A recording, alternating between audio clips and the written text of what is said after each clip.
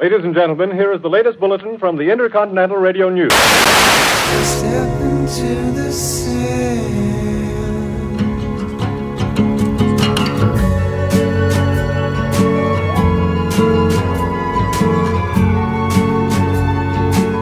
This is Macabre Grimoire with Ari Show, Travis Nye, and Robert Mayling.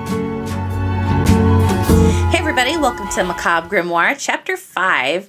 Topic today is D.B. Cooper. I'm your host, Ari Show, here with Rob Mayling and Travis Nye. Hey, hey, hey. Hey. All right, so this is basically a guy that did a heist like thousands of feet above the ground.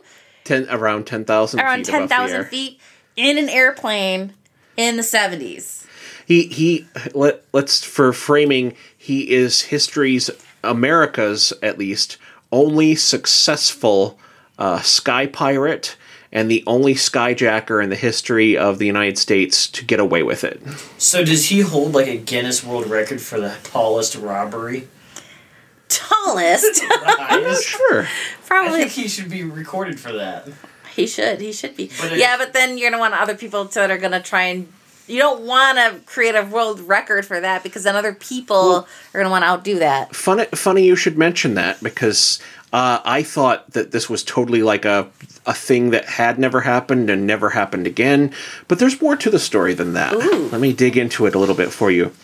This remains one of the greatest mysteries in the United States. It's a startling crime that captured the American imagination and inspired songs, movies, TV shows, and books. In 1971, on the eve of Thanksgiving, a man who called himself Dan Cooper, you see, the D.B. Cooper thing was actually a typo in a newspaper. Oh. He never called himself D.B. Cooper. He was Dan Cooper. Interesting. And the other papers saw it, so then they called him D.B. Cooper, and the name sounds cooler. It does. And that's all it is. And so it became popularly known as D.B. Cooper, and so that's what stuck. But he never actually called himself that. He called himself Dan Cooper. So this whole time when he's being questioned, like, did D.B. Cooper take the money? Like, no. Yeah. No, he didn't. Yeah. Dan That's how he gets past the lie detector. That's what I say when bill collectors want to collect and they misspell my name as Aaron Show. It's like, that's not me. Yep. Wrong number. Who dis? That's not my kid. No. So on the eve of Thanksgiving, he called himself Dan Cooper, and he paid $20 cash for, well, those were the days, for a ticket on the 2:45 flight from Portland, Oregon to Seattle, Tacoma, Flight 305. At this time, Flight 305 was one of the shortest domestic air routes in the United States. In good weather conditions, it could be completed in less than 30 minutes. Witnesses, including the flight attendant who dealt directly with him, described him as a quiet man. He ordered a bourbon and soda while waiting for takeoff.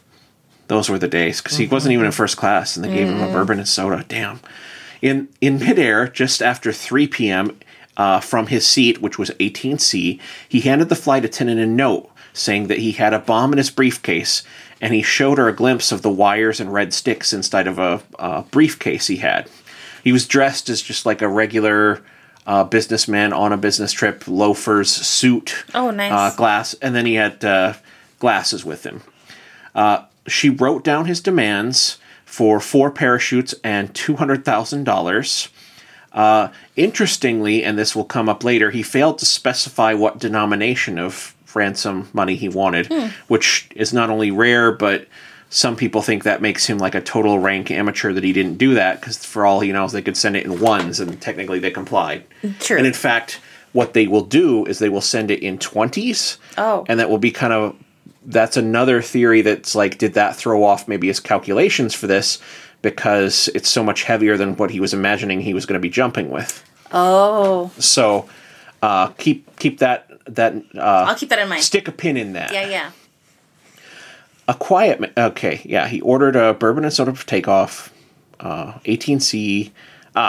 In Seattle, the passengers were exchanged for money and parachutes. Then the flight resumed with just the flight crew and Mr. Cooper.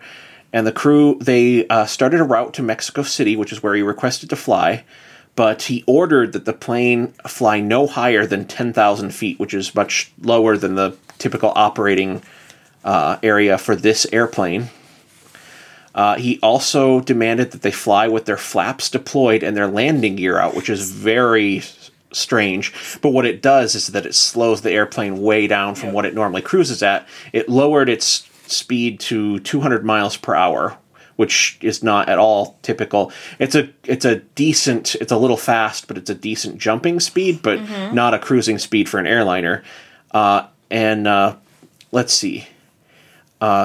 One note I added here is that a typical skydiver jumps from around 13,000 feet. So he's just a little bit below. So he's just a little bit below what a modern typical skydiver would go with. But that's interesting, though, that he basically changed the flight's path to go down to Mexico City. How pissed would you be, though, if you're on that flight and, like, you're just going to go 20 minutes, a 30-minute flight up to, Seattle? Well, and this goes with his reputation as a gentleman thief. Other than the flight crew, Yeah. He let everyone go at the airport where they gave him the money and the parachutes. And that's part of the reason you got to remember this is pre 9/11.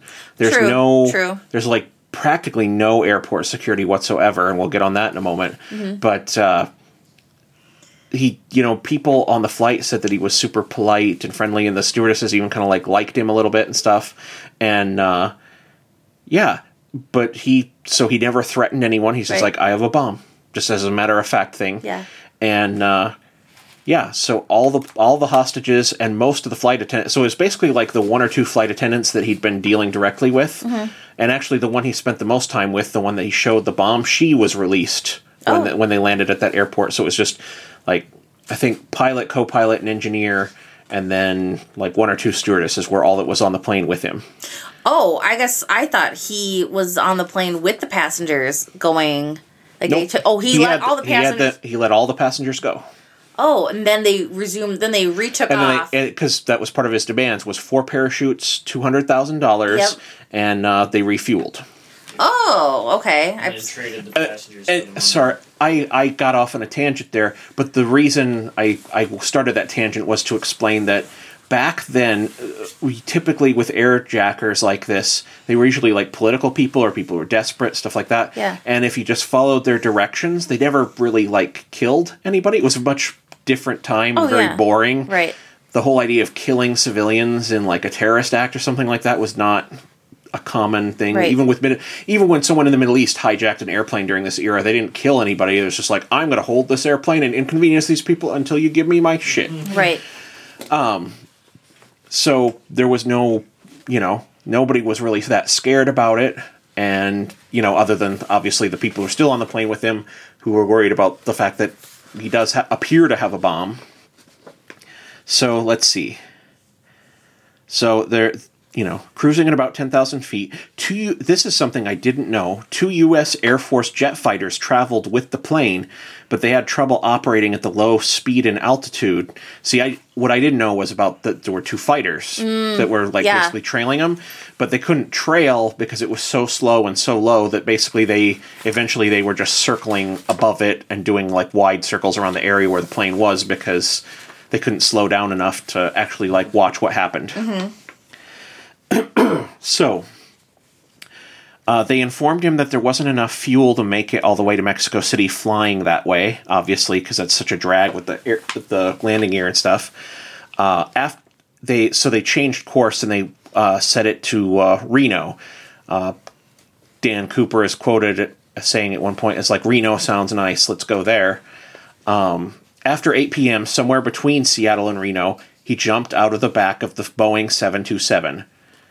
The 727 is one of the only commercial jetliners that was ever used that has a rear deployed staircase, which is another thing I never knew about this story. I always pictured him jumping out of an emergency hatch on the side of a plane. Me too. But he jumped out of the back just like they do a C-130 in the Army. Yeah. Because this stair lift basically lowers out of the back of it like the Millennium Falcon and you just jump. So, yeah, I thought that was crazy. So, like, personally, that makes me think that he knew what aircraft he was dealing with, that they had that stairs. Yeah, he because must it's not like it's not like the era of the internet where he could have Googled that shit. Right. Let's see. So, and in 1971, there weren't even any safeguards to keep him from doing that mid-flight. So they didn't even know he started doing it until the drag got even worse, and all of a sudden the depressurizing light came on.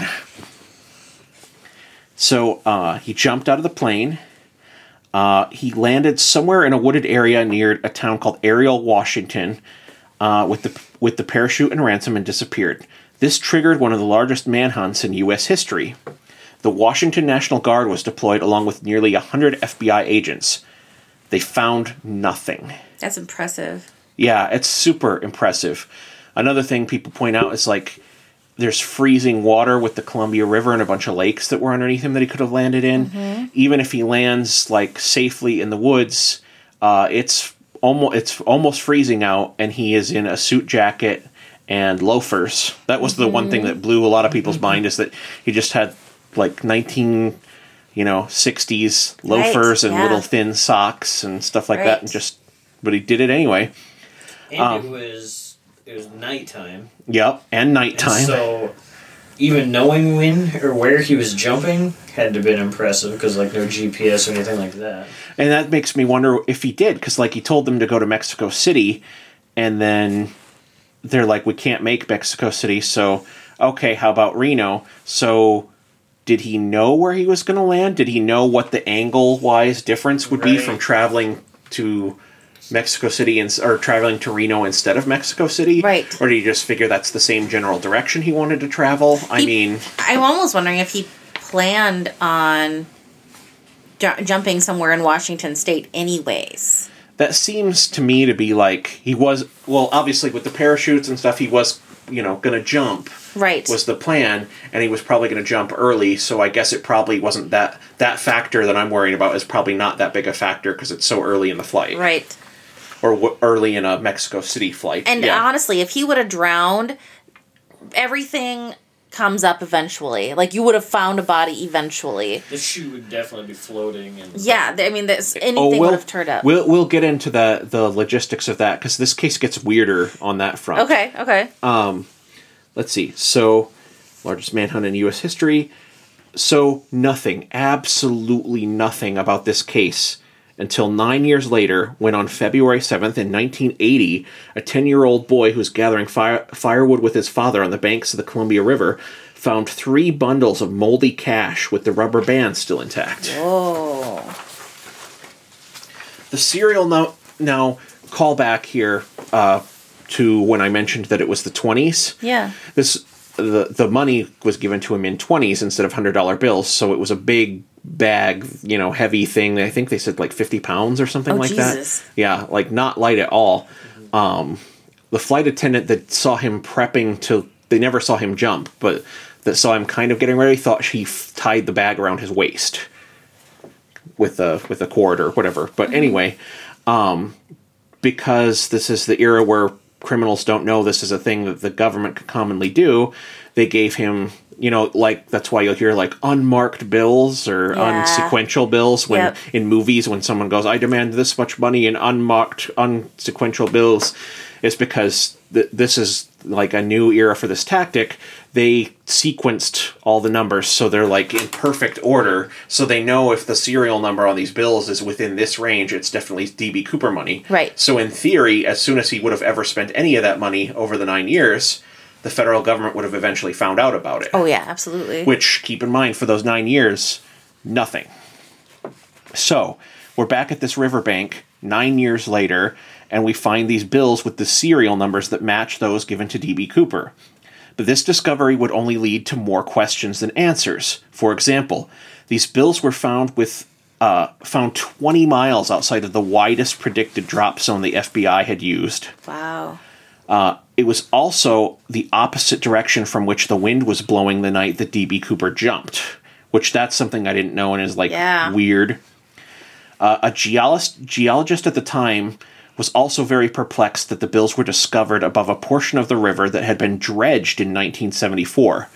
This meant that the money that money got there at least 3 years after the heist, or else it would have been Pulled up in the dredging. Yeah. So, after years of dead ends, the FBI finally, they never got any further on this.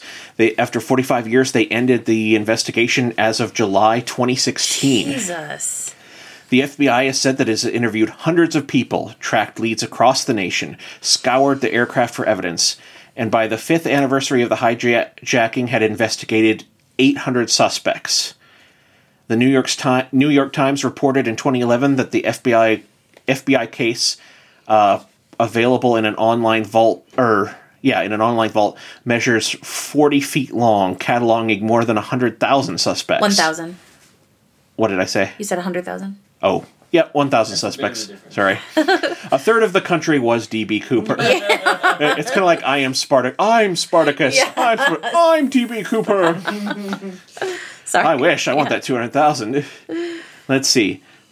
Some of these leads were supplied by psychics, and some were people turning in members of their family they were suspicious of, and some were coming from deathbed confessions. Wow. So just kind of a media circus of things that people were turning in and calling in, which, that makes you wonder how much detail they lost just in the static of the profile of the case.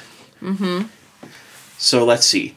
This is what's promising here, or not promising, because it's kind of a dead end for them, but it's what tells you that someone could survive doing this, is that someone shortly after D.B. Cooper did the exact same thing, survived, got away with it, and they only caught up with him because either him or some idiot that knew him bragged about it, and the FBI got word of it. Shut. So, let's see. He's one of the suspects they looked at. He was named Richard Floyd McCoy. He carried out a very similar hijacking and escaped by parachute less than 5 months after the Cooper flight. But Mr. McCoy was ruled out as a suspect because he didn't match the descriptions provided to the flight attendants, which if you look at the artist composite of D.B. Cooper and then look at the pictures of this guy, yeah, it's like a totally different guy, much, much broader, flatter face. And so the witnesses are like, oh, hell no, that's not him. He's not even the right height and stuff like that. Yeah. Plus he had a kind of a weak, but he had an alibi that he gave the FBI. Interesting with this one, yeah. So he was bragging to a friend, and I thought this funny because my wife Amanda was actually in the room when I was watching a documentary that I used as one of the sources for this. And Amanda was sitting there and she's just like, why did he only ask for $200,000? And I was like, well, it was 71, and so that was a lot more money back then. However, this McCoy guy, he stole I didn't list it on here in my notes, damn. But he stole $500,000, that's right. Oh. He asked for $500,000, and the guy he bragged, that's right, that's because that's part of how they caught him. The guy he bragged to in a bar about how he could do that so easy, and this D.B. Cooper's nothing, and how stupid was he to only ask for $200,000. And so he did that, and then a week later went out and did it. So this guy was like, I was just in a bar with a guy who said, I'm going to do what D.B. Cooper did, and I'm going to ask for $500,000. Yeah, so is D.B. Cooper really that? Yeah, it's like, is he? Come on. So, yeah. So, anyway, he gets caught, and they literally, in his front porch, because he's got a wife and 3 kids and stuff like that. They find a duffel bag with the $500,000 in it. So, oh wow, nailed. He went to jail for I want to say 15 years or something like that. Anyway, so a little background on hijackings, and this I already covered this a little bit and jumped ahead with the talking about how they weren't as violent as they are now, and right. Back then it's you just did what the hijackers asked and nobody really would get hurt. So it was just kind of okay, we're doing this thing now. Hijackings during the Cold War were often desperate attempts to escape the Iron Curtain, but during the 1970s, criminals began using them as leverage in ransom negotiations. The D.B. Cooper case became one of the most famous examples of the era of hijacking. By the mid-70s, at least 150 planes had been skyjacked in the U.S. alone. So they were trying to go for a world record. they're trying to like maybe one up DB Cooper, maybe just see if they could do it, or Well, yeah, it's just like they saw that, and then they're like, shit, it's that easy to just like take a whole plane and get a bunch of cash. All you gotta do is say, I'm gonna kill these people, and just sit back, drink a bourbon, and get handed a bunch of cash. Fuck yeah. So, All right, let's go. yeah, now we're flagged. considering DB Cooper's the only person that was never captured, kind of tells you that, yeah, not that great a plan. Well, yeah, you got to keep your mouth shut. You have to have an airtight plan, and you have to know a lot of things. And they have to just assume your name is something else. Well, and how did they get the $200,000? Did they just get it from the passengers on the plane, or did they get it when they landed? They got it when they landed, along with the parachutes. Okay. Those were actual demands, so it was like they sent someone, like a member of the flight crew came down, picked up the 4 parachutes, picked up the cash, and then walked it back in while the other passengers were deboarding. It was very orderly and Okay. very like, it's not like nowadays where you'd have a SWAT team just ready to strike right there and sharpshooters on the roof and blah, blah, blah. Yeah. It's a different era. Okay. Let's see. And then a quick question, too. What's the Iron Curtain? You don't know what the Iron Curtain is? That's why I'm asking. Okay, I'm sorry. No, so you're familiar with the Cold War, with the Soviet Union? Fairly familiar. Okay. Okay. Countries that are on the other side that were part of the Warsaw Pact or part of the communist side. Yeah. They are considered on the other side of the Iron Curtain. I'm making quote marks with my fingers as I say this for Air quotes. listeners. Yep. I heard that a little bit in the voice, It comes from a quote from Winston Churchill in a speech shortly after the end of World War II, right about the time that the Russians started cutting off the East Germans from the West Germans, and they cut off Czechoslovakia and put down rebellions there. And it's really it's probably I think 4 years after World War II when stuff is really getting crappy. With the Soviet Union is becoming the Soviet Union we know from classic stereotypical Cold War stuff. Right. And Churchill said that an iron curtain was descending across the face of Europe. Oh. And it iron because of the divisions of tanks, because the Russians had tanks, man. Right. What's funny is you look at the U.S. arsenal from the first Gulf War. The Iraqis had a holy crap load of actually pretty good Soviet tanks that they bought, surplus when the Soviet Union fell.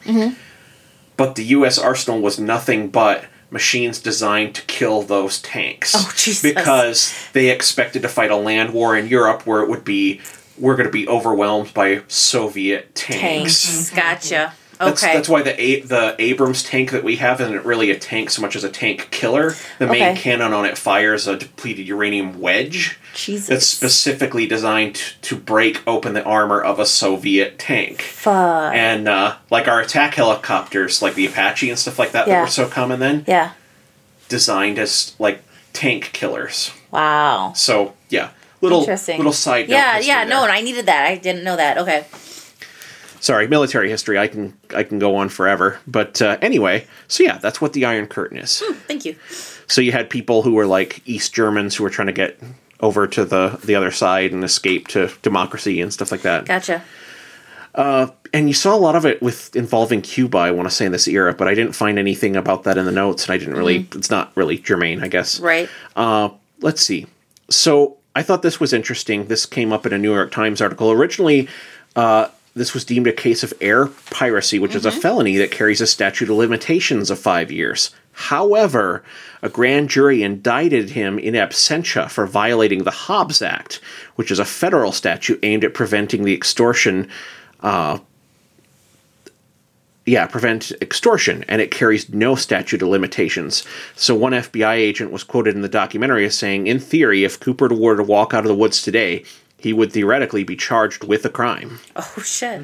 So, yeah, it's still, it's a cold case, but it's still an active case. Yeah. So here's a little perspective on how it... Oh, go ahead. No. So, basically, if he showed up at any point in time now, they'd be like, your ass is going to jail. It's for anyone who was sitting there wondering, what's the statute of limitations on this? There are none for the Hobbs Act. So, Gotcha. So he'd be screwed if they ever found him, even in a retirement home. So, the how did this affect American culture? The high-flying exploit of the man known as D.B. Cooper infused American popular culture at the time. Parts of the story were known to be dramatic enough to inspire writers, directors, and musicians, but the unanswered questions had to be patched up with guesswork. In the 2004 movie Without a Paddle, and I'd forgotten this until I was doing this research, was about three friends who headed into the wilderness in search of the lost ransom money of D.B. Cooper and ended up finding his skeleton. In 1981, the movie The Pursuit of D.B. Cooper opened with Treat Williams as in the lead role as a former Green Beret named J.R. Meade. The movie is based on J.R. Reed's 1980 book Free Fall. It's a fictional account of D.B. Cooper's life. And other fictional books included D.B. by Ellen Reed, in which Cooper was a Vietnam veteran named Phil Finch, and James Cain's Rainbow's End in the 1970s, which had similarities. Artists from Todd Snyder to Chuck Berry have all written songs about D.B. Cooper. And then I thought this was interesting because I read, this is from the New York Times report about it, but this is also in the National Geographic documentary that's linked in our show notes. The Ariel General Store and Tavern, because it's like a Wessington-sized town of like 200 people. They are basically a shrine to and like a museum of D.B. Cooper memorabilia. Oh, wow. From all over the world. And it's just a little tiny drinking town. And, it's closest town to where they thought he landed. It's kept the story alive. They do an annual get-together that's toasts D.B. Cooper as a folk hero. Let's see. And in the video they showed it, and it's just like it's a bunch of drunk, rowdy, rednecks and stuff, and they're all like D.B. Cooper, and and you could tell it's a lot of older guys who were like alive when it happened that are all hanging out. One of them is D.B. Cooper. Well, they do a look-alike contest, so people dress like D.B. Cooper with a suit from that time and stuff like that, and I liked it. There's one old guy who's just, being an ornery old guy, just being like, I'm D.B. Cooper, and a lot of them are all like, well, I'm D.B. Cooper, and his one guy says it, and his wife looks over and is like, well, then where's the hell's the money? Yeah, right. What did you do with the money? That's interesting. I wonder if Agent Dale Cooper is from Twin Peaks isn't also a callback to D.B. Cooper. That's really interesting because that'd be something that was in the zeitgeist and mind of someone who would be reading about the FBI and stuff like that. So super possible. That makes a lot of sense. My cat's name, I missed that connection, but that could totally be a thing. Yeah. My cat's name is also Cooper. I bet he's D.B. Cooper. It could be. I know when we first started talking about doing this topic, the first time I heard about D.B. Cooper was in Prison Break. So that was pretty cool. I was like, I've heard about that somewhere, and then I kind of researched it after watching the episodes and stuff. So did you know, going into this, that someone had actually successfully done it? That Roy McCoy or whatever? Yep. I couldn't remember his name or any facts about it at all, because it had been a while. I don't even remember what year. Because I didn't know anyone had ever actually pulled that off and just gotten away with it, other than the fact that they were an idiot and bragged about it. Right. Yeah, because I've heard a few different iterations of the story, so that's why I was kind of confused about. Me too. About the details. I thought the plane was flying over the Midwest of the United States. Me too. And I thought at some point in the middle of the flight, basically that there was a load of cash on the plane, and he got the cash, and then he parachuted out, and that was it. And he just disappeared. I was super fuzzy on a lot of the details, and especially what really surprised me from this one was the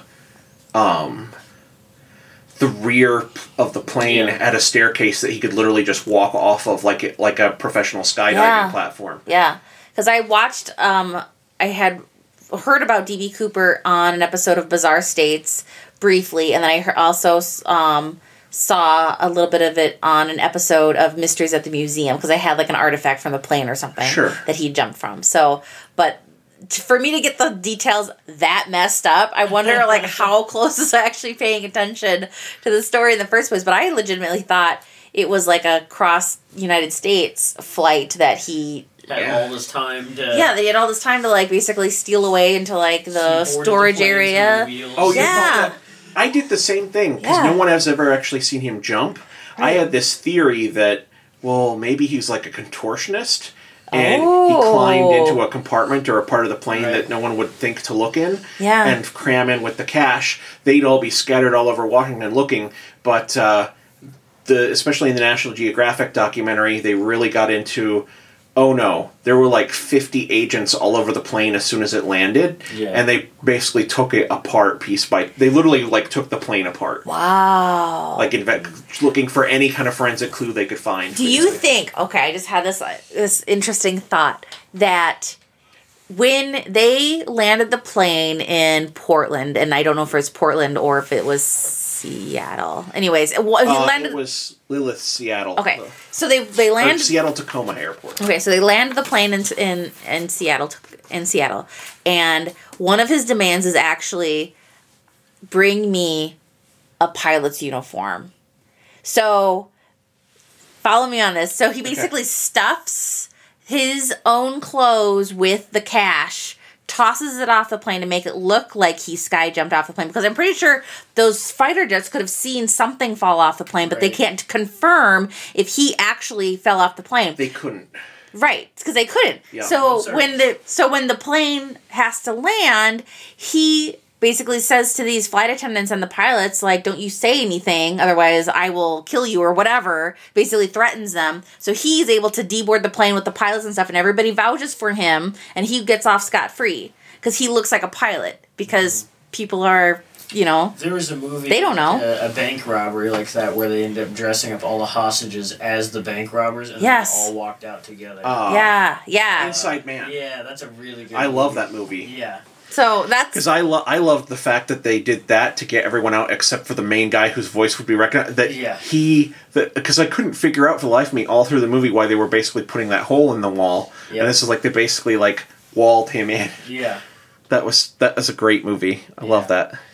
So like that's my thought on the fact that, well, he really wasn't around. You couldn't find him in Washington, but he went back to that area after the heat died down and got his cash. There's a whole bunch of interesting thoughts on the 1980s discovery of the three bundles. Yeah.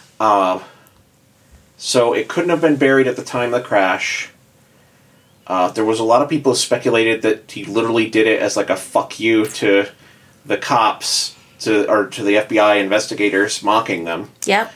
The National Geographic special got into some really interesting forensics that they did specifically for this documentary, and the thing is that they come up with a very solid theory on the surface of what happened, except that there's one part of their theory that I think is super harebrained and totally like derails it.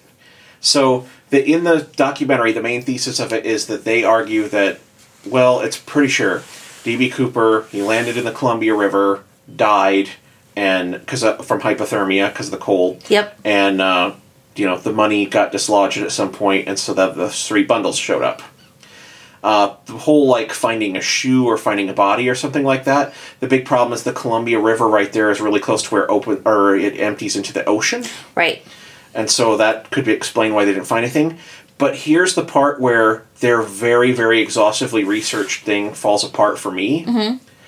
Is they're like, well, this location is still 4 miles up river from where where he could have where he technically would have gone in the water or whatever, is like up a direction of like the Franklin River.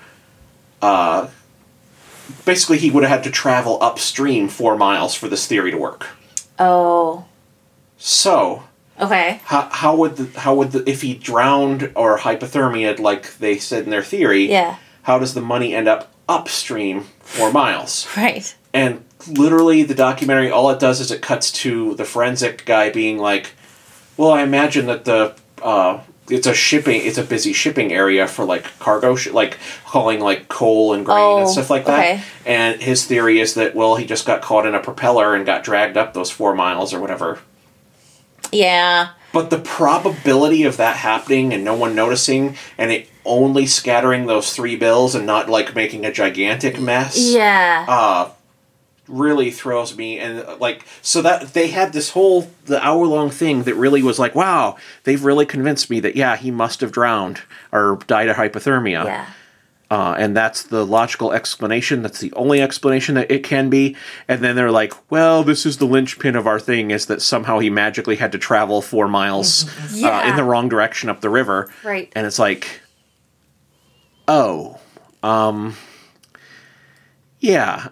So then they lost me. And then I was like, okay, so they don't know what the hell they're talking about, or they're just trying desperately to, like, get to some kind of conclusion for the end of this show or something. Right, they needed that. Yeah. So my question is, like, because you said that they basically lumped the serial numbers to the bills together. Which, yes. Even if you go to the bank now and you get a stack of new bills, the serials are still in order. Yep. What kind of blows my mind is that I have a hard time believing that even if I had, say, $1,001 bills and the government was tracking those, that any of those would actually make it back to any government source for them to see that, unless the bank...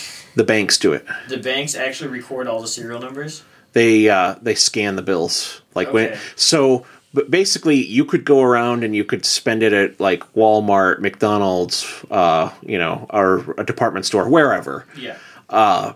And when those stores make the bank as soon as they did their like the Brinks truck shows up and it actually goes into a bank in, like, a big bag of money, the now that bank will not scan it, but they will send those bills to a Federal Reserve branch, and the Federal Reserve branch will scan them.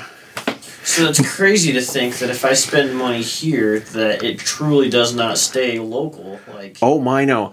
Have you ever played, and maybe this is something for the bonus episode, but there was this internet thing in the early aughts that I participated in called Where's George?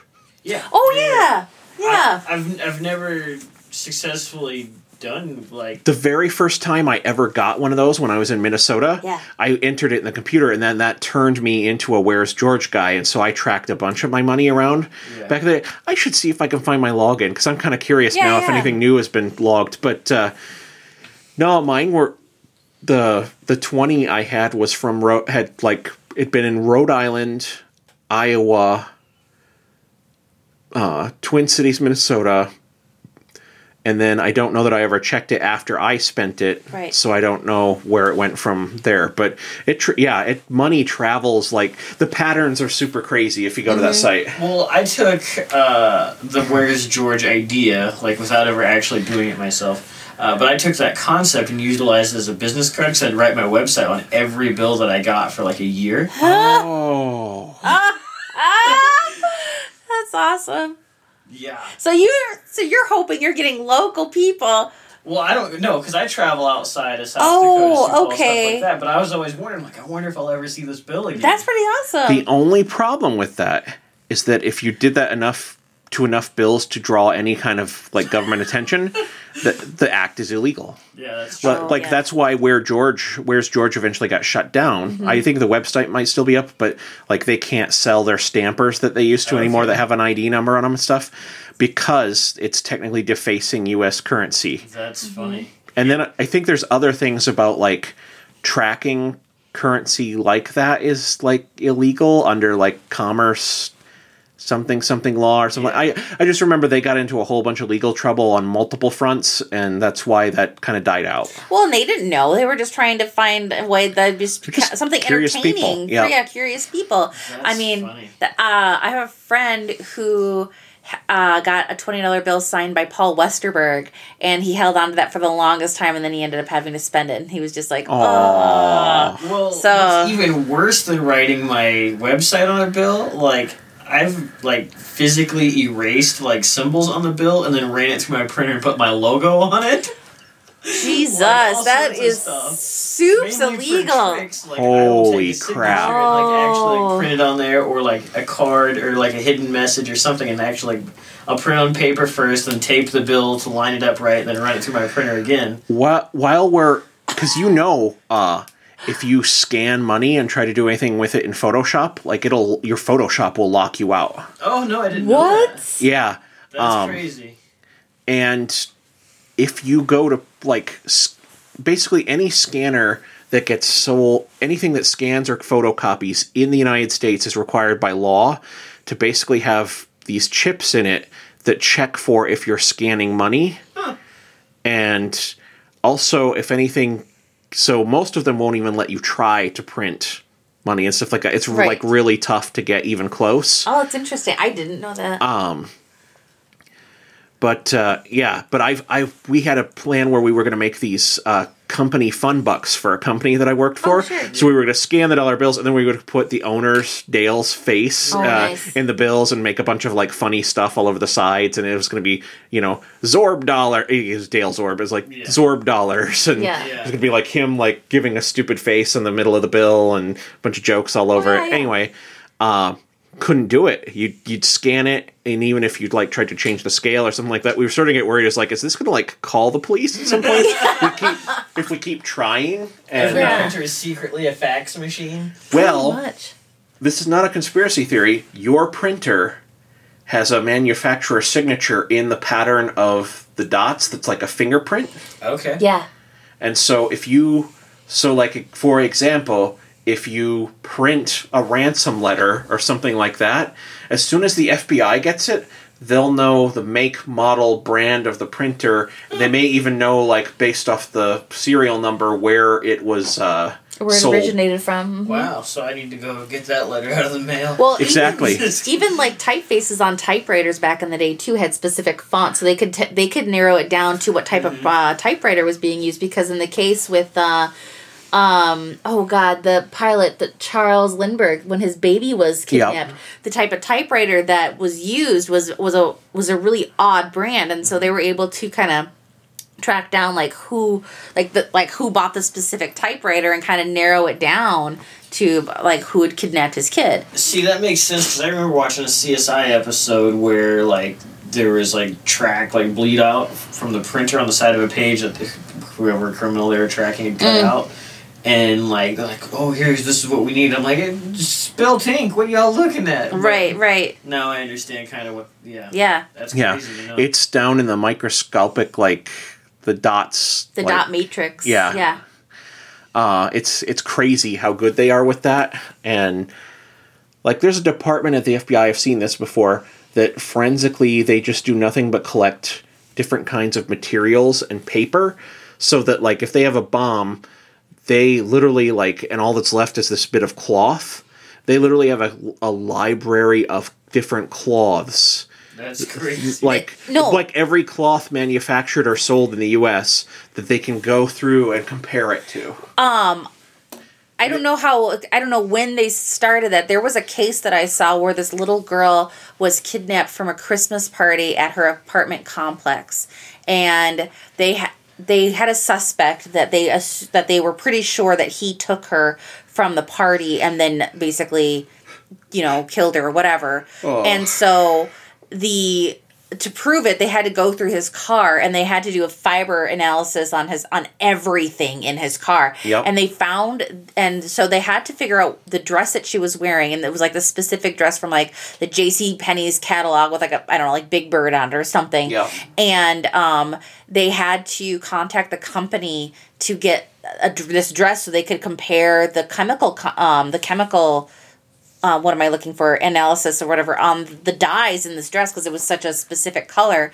And JCPenney's were like, well, we're all sold out of this dress. So they had to go to the public, if you have this dress, send this to us so they could do that. So and that was back in I want to say the early 90s or late 80s when this kidnapping happened. So I wonder if maybe it can't be an exhaustive, Yeah, I'm guessing it's not flawless and everything. Right, but I wonder. But they have just thousands and thousands. I'm sure. I believe it. Yeah. Because even paint has a specific, chemical compound profile, not just for red paint, but specifically to your vehicle. Because only GM uses a certain type of paint, and only Ford uses a certain type of paint. So the reds aren't the same, even though if they look the same.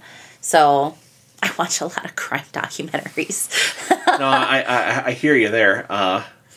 Those are popular podcasts too, those true crime. They are. They absolutely are.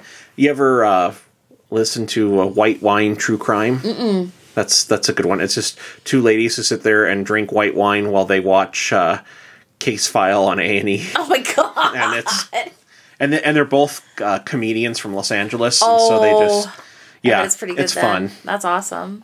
They did a crossover episode with another comedian I listened to, and that's how I found them. I'm just like, cool. oh, this is good. That's awesome. Let's see. So yeah. So what do we think? What's our final verdict here? Because I honestly, this like in chapter 4 when we talked about the Kirkyard, that was something I investigated, and my energy was actually like down a little bit because I felt like there wasn't as much there as I thought there would be. Right. This is the opposite, where as soon as I got into it, I learned so much more, and I'm like, this is so much more impressive than I thought it was. I was like, oh yeah, a guy parachuted out of a plane. It's like, there's so much more going on here, and if he pulled this off, well, even what he did accomplish is like freaking Impressive, amazing. yeah. And then it's like, even the like finding the bills, like I'd heard that like, probably decades ago, and I was like, well, then that means he died if they found the money there. Right. And it's like washed up, and then you dig into it, the like 4 miles upstream thing, and the fact that it's only the 3 bundles, etc., and it's like, okay, no idea. Yeah. And so I could see why like there's FBI agents, like old retired ones now, who are just like spent their career just like agonizing over like finding DB Cooper. Poor guys. Yeah. I don't know. I kind of think he might have fell in line with the flight crew, and he got away that way. Yeah, I don't know. I would. But that's hard. That would be very hard to do, considering they probably know exactly who were the pilots. And the flight crew themselves would be like, this Right. is the guy. Like, Because the other thing is, as they're getting off, they might have the other witnesses around and stuff like that, and it'd be really messy for them to do that. Oh, for sure. Kind of like I liked the climbing into an overhead compartment or some other compartment on the plane idea that I had until got into the whole the research and everything. Yeah, when I got into the research, it's just like, nah, because they thought of that. Because you think about it, we're sitting here, and this is what we could come up with, me researching for an afternoon, and you guys, what you read and researched. Yeah, right. But TV. if you think about it, it's like, what are we going to think of that's clever that a freaking FBI agent who spent 30 years agonizing over this question didn't think of and check for, Right. It's like, shit. Yeah. Well, but there are times, if you're when you're so into it, looking at this one specific topic, that also very true. You don't step back to take a look and think of other ideas outside the box. So that's why it's always nice to bring in a fresh mind that has no influence on the case, that can kind of come up with their own ideas to, hypothesize. I'm definitely swayed by Prison Break's theory. Like, what is their theory? What's their okay, theory? so Prison Break, have you guys watched the show? No. Okay, so you guys need to watch it because you will get sucked in. Like, when I first heard about it, I'm like, okay, how can they make 4 seasons about some dude breaking out of a prison? That's it. Okay, little backstory. One of the very first things you ever told me when I met you was that I needed to watch Prison Break. It's true. Like, this show is flat out phenomenal, okay?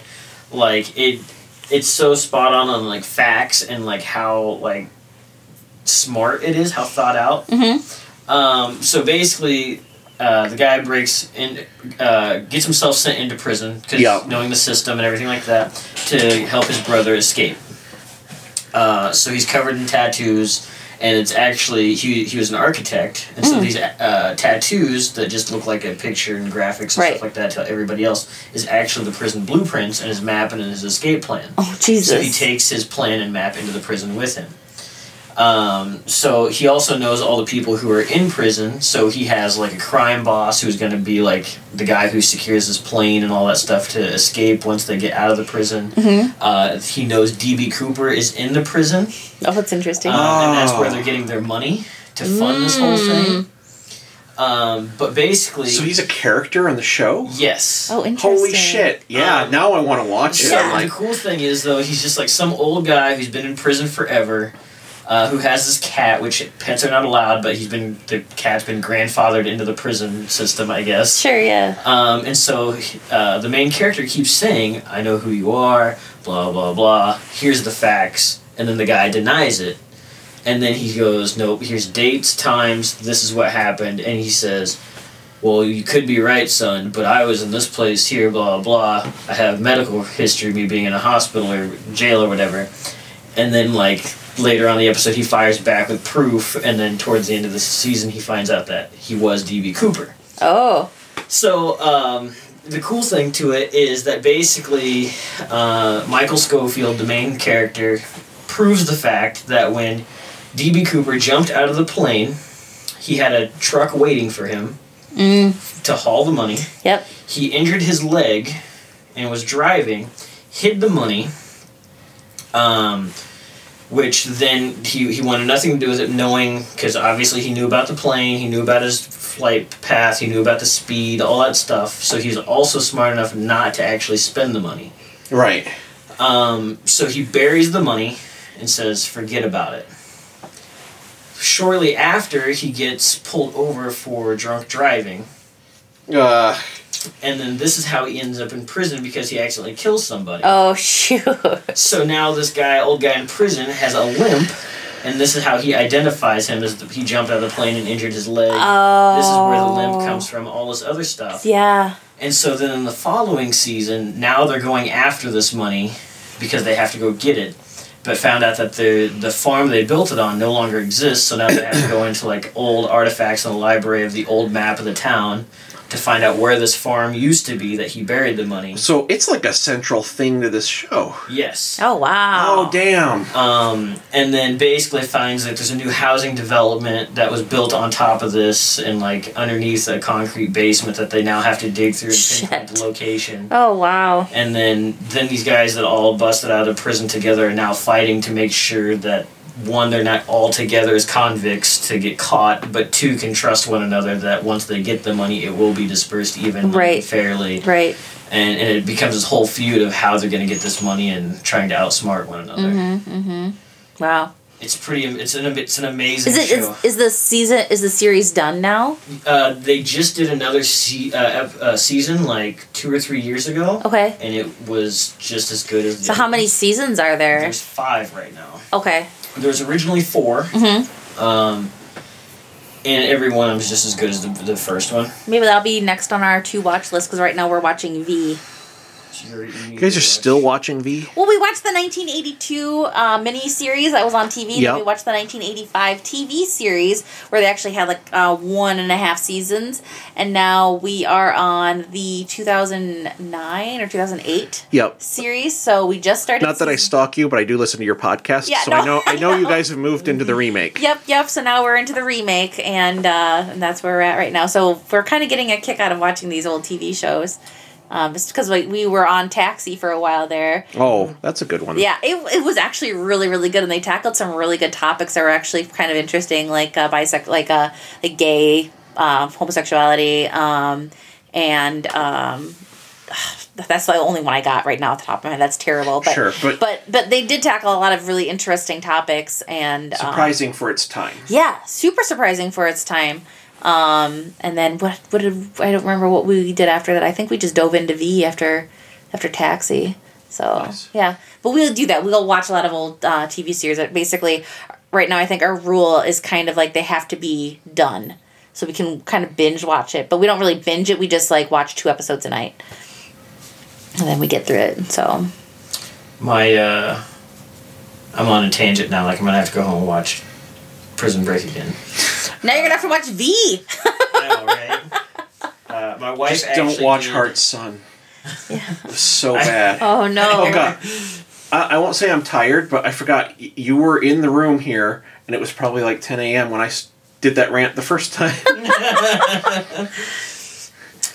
My wife actually did a whole Prison Break birthday for me. Whoa, that's so cute. Where because his code to communicate with people is these origami swans. Yeah. Which just looks like something he does as a hobby while in prison, but inside is a note and codes and all that other stuff, yeah. like puzzles and riddles.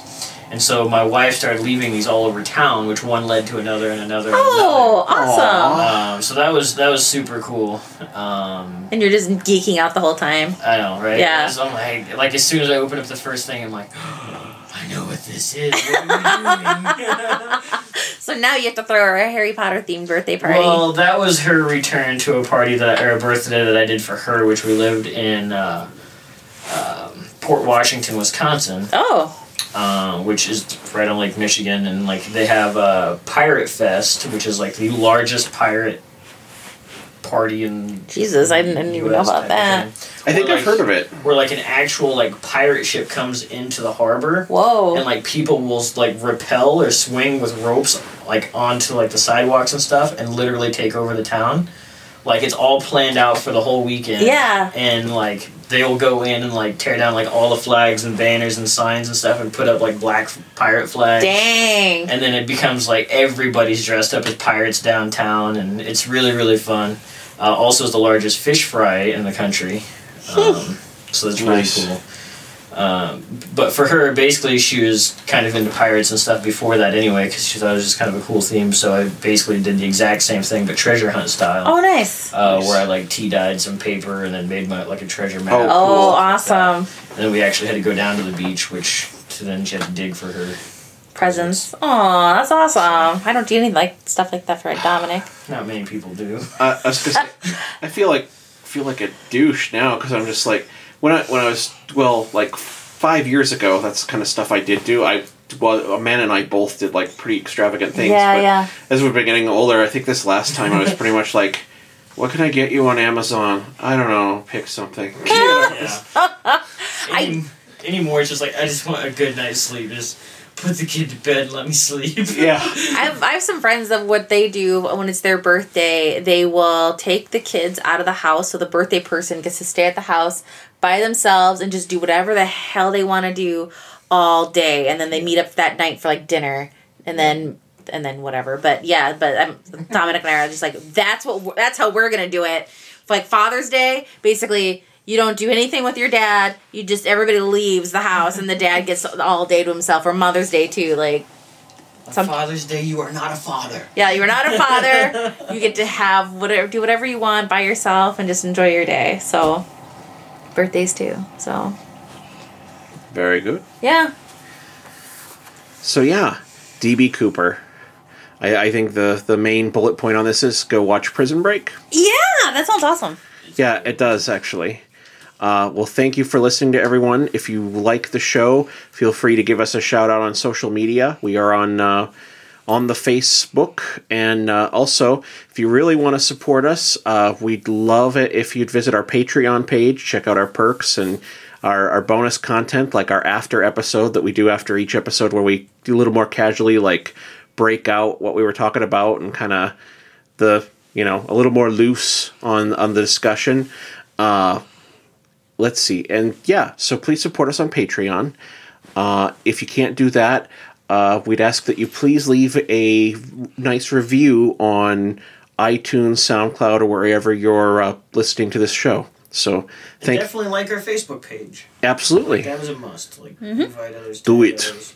Do it now. That's right. So anyway, thank you for listening to everyone. Thank you for listening, everyone. And we will catch you next time on Macabre Grimoire.